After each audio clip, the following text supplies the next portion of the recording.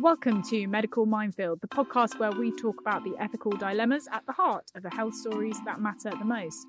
I'm Eve Simmons, a health journalist who spends her life asking tough questions to experts who really know their stuff, so you don't have to. And I'm Pat Hagan, filling in this week for Barney Kalman.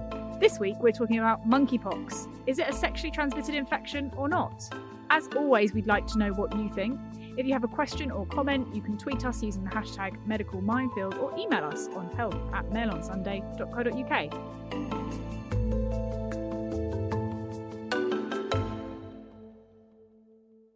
Monkeypox. It's the new mysterious virus that everyone is talking about, and it has a name that tells you absolutely nothing about what it actually is.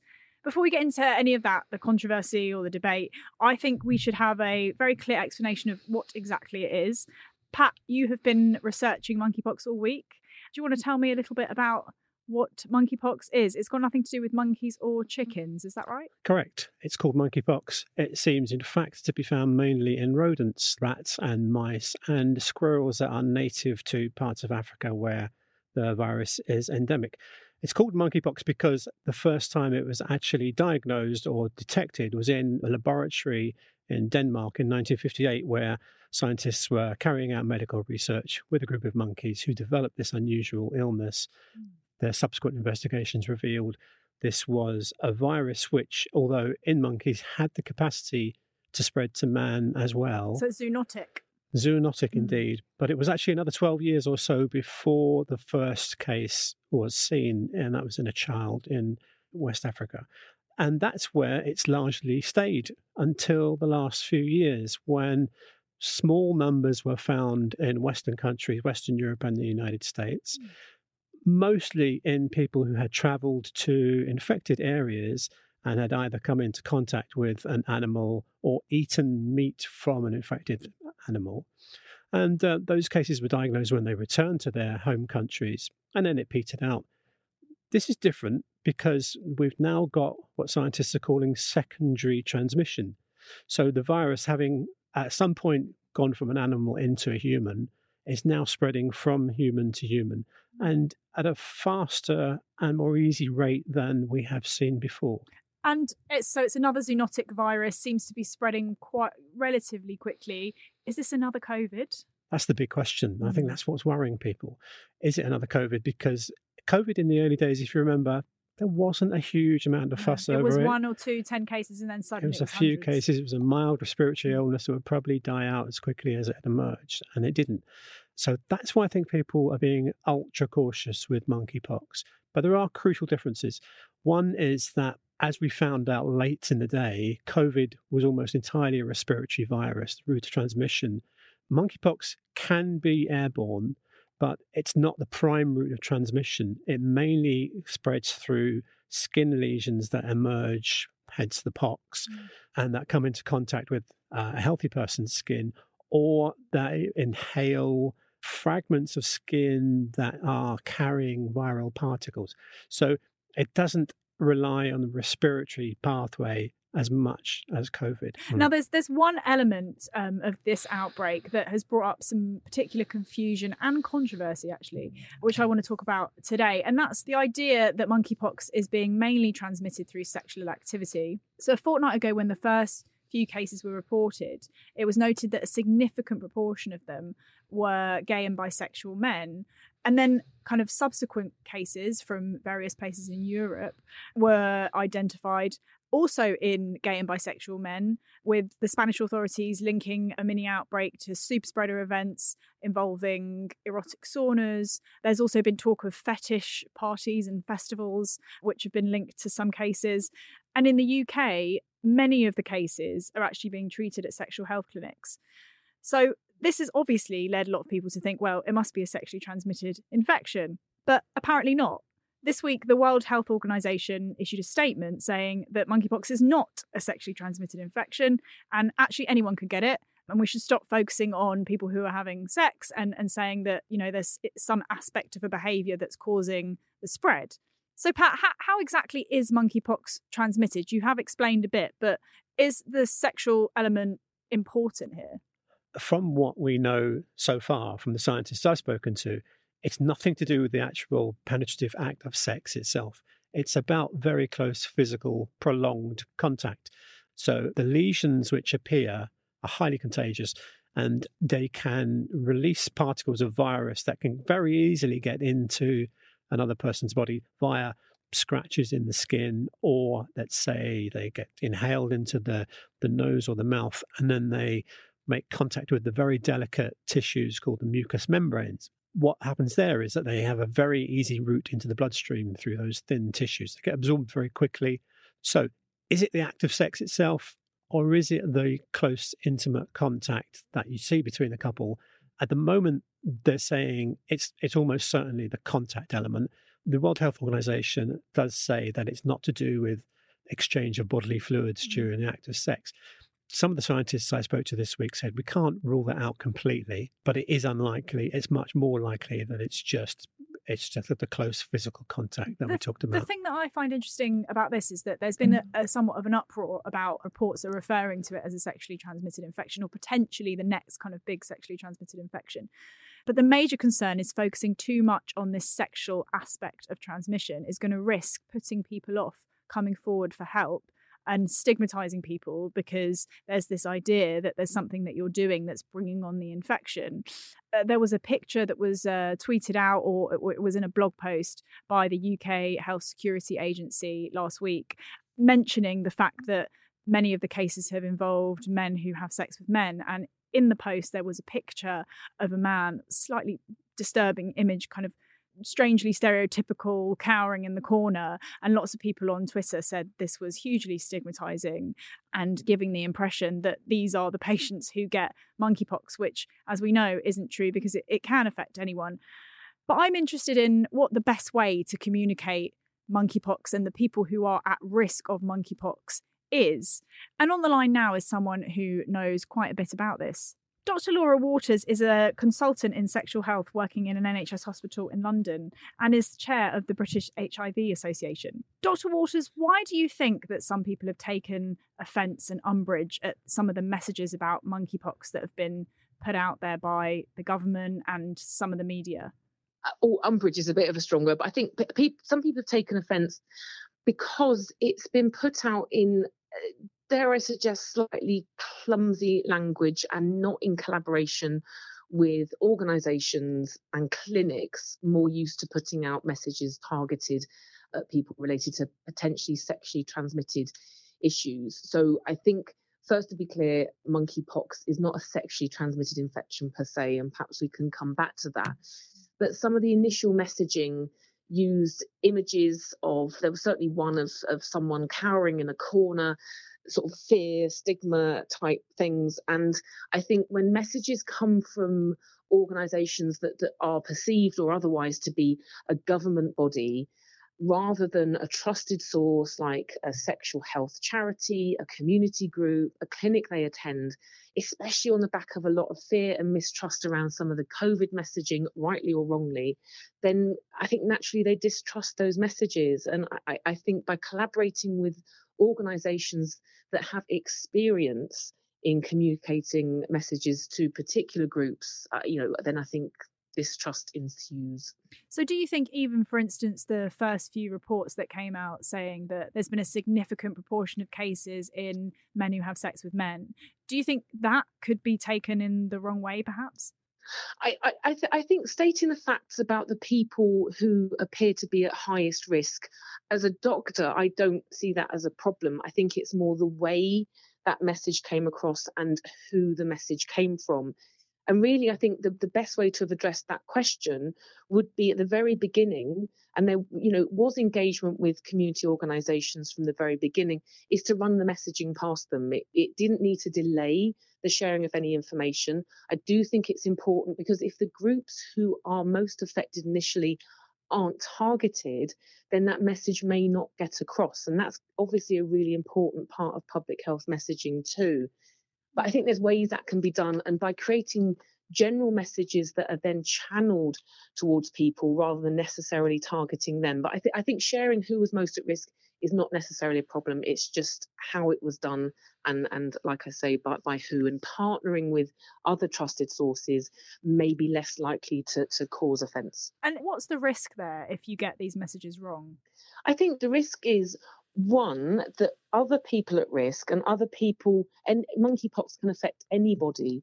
So straight away, by targeting or labelling a particular group without making it clear that they happen to be the group most affected, but it could be anybody, then there's the risk that people who aren't part of that group who develop symptoms will assume that it can't be that, it can't be me, I'm not somebody at risk. So that there is that risk. And I think more recent messaging has been much clearer in that regard.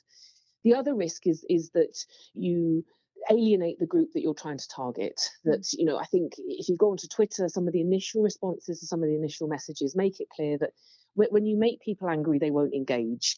And that's a difficulty as well. So it's that balance of ensuring that people who may not fit into that group know they're at risk, and actually you get best engagement if you give messages in a way that doesn't make people feel stigmatized. And going back to whether or not, the big question of whether or not this is a sexually transmitted infection, you've said that it's not per se, but there are other infections that we think of as being sexually transmitted that you don't have to have sex to get. And also, as I understand it, monkeypox is mainly being seen at sexual health clinics, so you can see why people might be a bit confused. Could you just explain? No, completely, and it is confusing, and what I say may not make it less confusing. But for me, a sexually transmitted infection is one that you almost always acquire through sex. There may be, and there are examples, syphilis is an example, genital warts are an example, herpes are an example, that you don't necessarily need to have sexual intercourse for that infection to be passed on. However, almost all cases are related to having sex. With monkeypox, close contact during sex happens to be the main route of transmission for these initial cases, but any close contact can lead to transmission. We know that it's a virus that can survive on bedding, on towels. We know that there can be droplet spread, so through coughing on somebody, direct close contact in that way. So when we know that there are non-sexual ways that it's easy to transmit that virus to somebody else, then for me that's not a sexually transmitted infection. And historically, most monkeypox virus cases haven't been related to close contact during sex. I think it's just a coincidence that these initial cases have been passed on during sex, but it may be only a matter of time before we see transmissions through other routes. But again, to emphasise, it needs to be very close contact. Dr. Waters, do you mind if I can ask whether you think that the UK HSA should now sort of follow up that initial guidance and initial alert with a similar message to the broader non-gay community, heterosexual community, parents of young children? Should they also be targeted with a message that the risk, however small, is still present? But yes, but I think they are. And I think they're more recent communications. Susan Hopkins, our Chief Medical Officer, has been sharing some really clear messages on social media, for example. And there are updates. One of the challenges is some of the information people access comes, for example, from the NHS website. And there are still some updates to that particular web page that need to be implemented. But I think they already are getting that messaging out there, and certainly looking at what's in the sort of more general media over the last couple of days.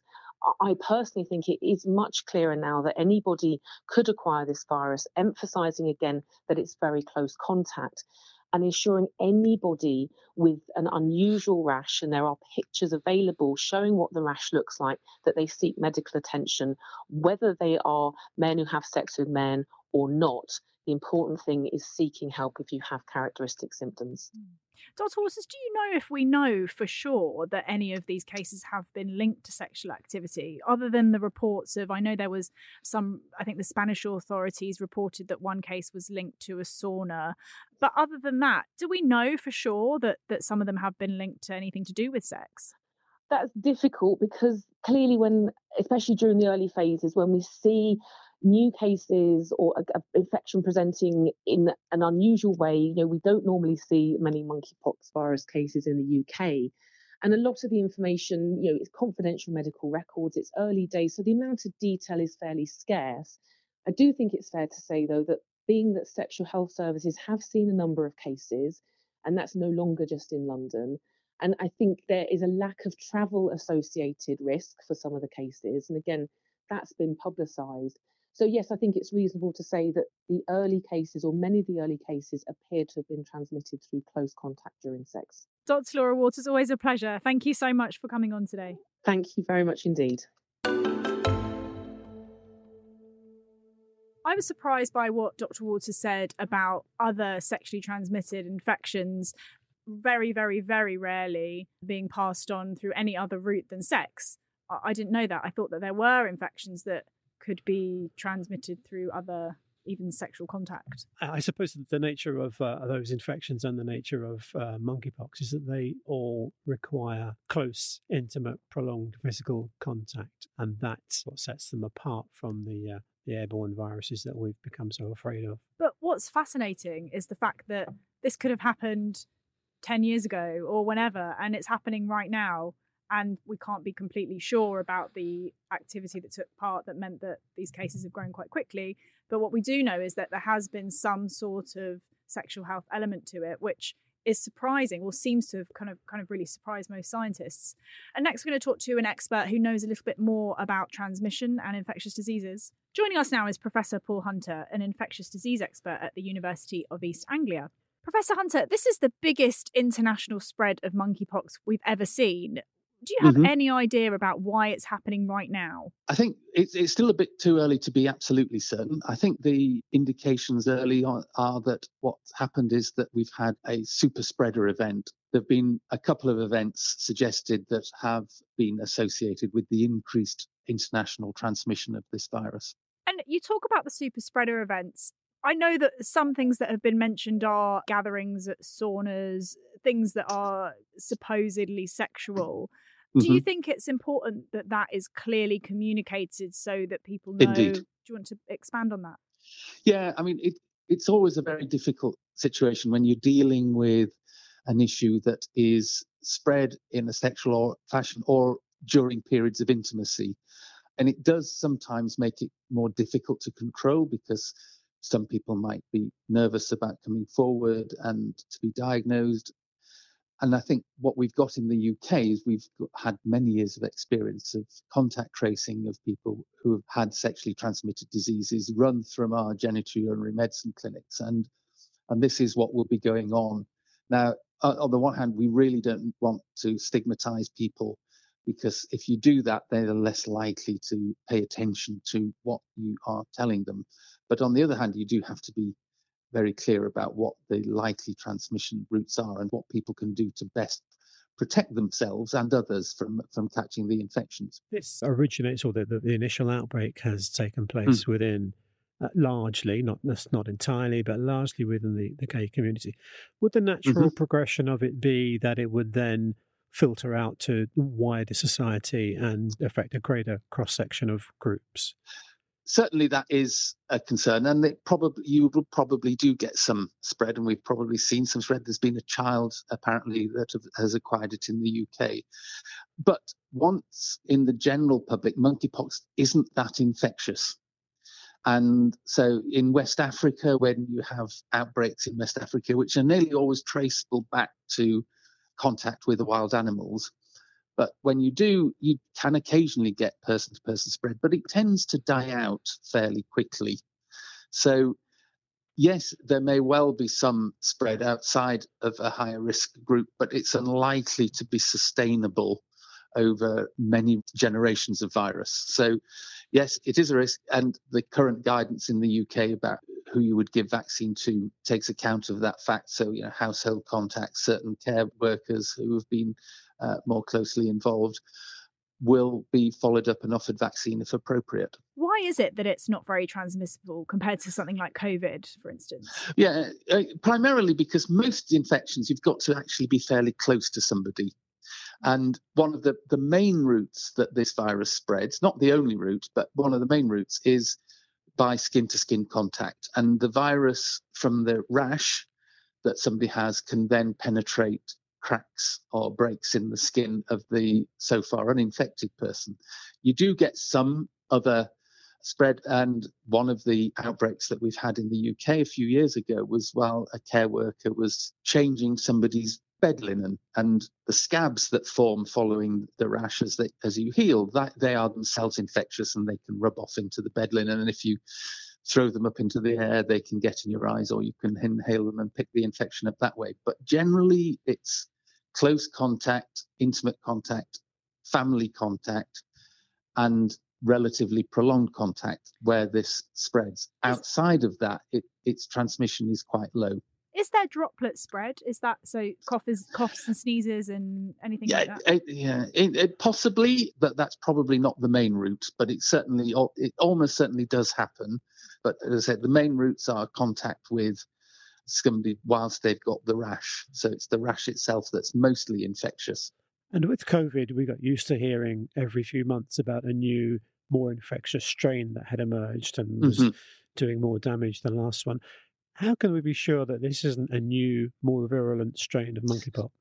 We can't for certain. Monkeypox is very different to COVID in a number of ways. One is that it's a DNA virus, not an RNA virus. And the other is that it's actually a double-stranded DNA virus. Now, what that means is that although it does mutate and evolve, it doesn't do that anywhere near as quickly as you see with the RNA viruses. And so it's plausible, it's possible, but at the moment, I think the balance of evidence is that it probably isn't a new supervirus version of monkeypox, but that, we do have to wait until the results of the initial analyses are properly complete and circulating. And if you do contract monkeypox, how long can you expect it to be protected after one bout until the next? Probably forever, but there is all sorts of categories to that, and that is whether or not your immune system remains healthy. So it's quite plausible that if you get this and then you say develop more severe immune suppression, you develop HIV/AIDS, then the protection may fail as a result of that. But generally, you would expect reasonable protection for a very long time, probably for life. Why is that the case here? And with COVID, it's 6 months. It's because monkeypox is a systemic infection. What it does, it gets into the skin and then it grows in your body and it circulates in your body for about getting on for 2 weeks before the rash then appears. COVID, most of the protection against infection with COVID is because of nose and throat infections, and that's called mucosal immunity. And mucosal immunity is much shorter lived, matter of months rather than years, for a variety of very technical reasons. And so, it was never going to be the case that with COVID, you were going to get prolonged protection for life, although you do get much better protection with COVID against severe disease, because severe disease is what we call systemic illness. It's an infection of the inside of the body, and immunity to systemic infections are much longer lived than infections of the mucosa of the nose and throat. So with monkeypox, it's in the bloodstream, the protection? In the bloodstream, effectively, yes. And other internal organs, not just the bloodstream, yeah. Well, that's fascinating. Professor Paul Hunter, thank you so much for joining us today. My pleasure. Hi.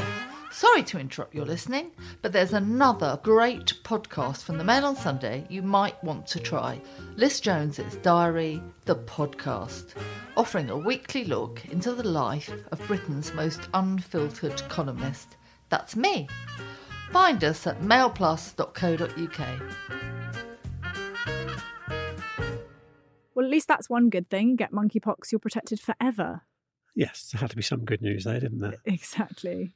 I think what this whole debate shows is that it's so difficult to get that balance right between targeting the people who need to be targeted and told that they're at risk, and making sure that you're not making people feel like there's something wrong with them because they might have a condition or an infection. It's a very, very sensitive area, but it's absolutely crucial that the experts get it right, because in order to stop this from becoming an even bigger problem, they do need the help and cooperation of the community, which is where it has started now. It's the gay community.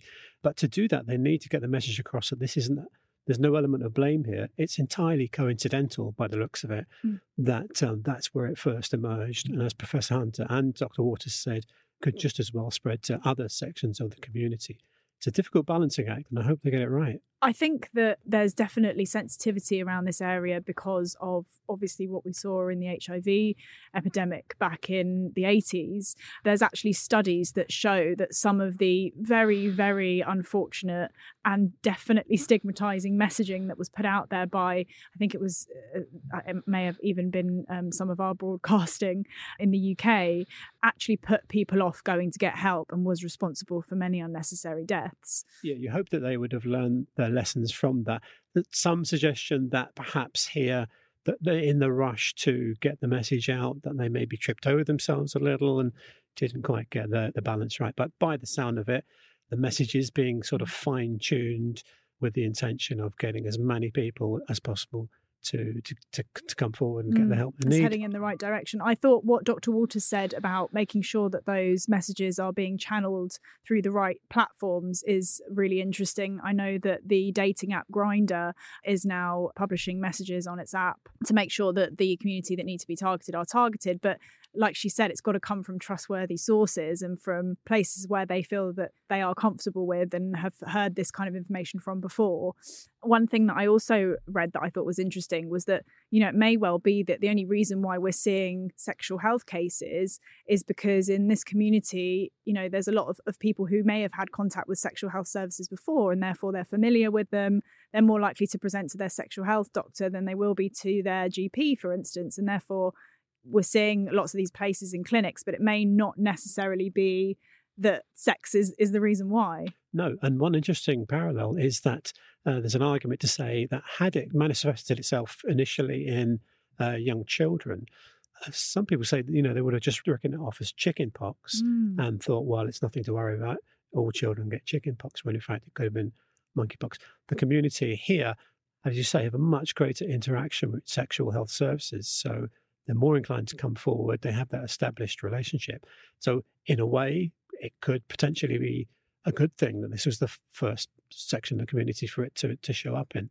I must say, Pat, there is a little voice in my head that's slightly anxious hearing scientists say this is never going to be a terrible epidemic. It's not going to spread particularly quickly. It's going to be gone as quickly as it was here. I feel like it's a terrible sense of deja vu. I think everybody has that feeling. And, we lost 178,000 people to COVID in this country. And that's not easily forgotten. And so it's understandable that people are worried about the potential of this new virus. Absolutely. But I am a person of hope. And I think that so far it seems that things aren't going to go that way. Fingers crossed. Well, that's all we have time for this week. If you want to know more about what we've been talking about today, you can read all about it in this weekend's The Mail on Sunday. And tweet us with any questions or suggestions for Medical Minefield using the hashtag Medical Minefield, or email us at health@mailonsunday.co.uk. We'll be back with another topic on Medical Minefield next week. See you then. Bye.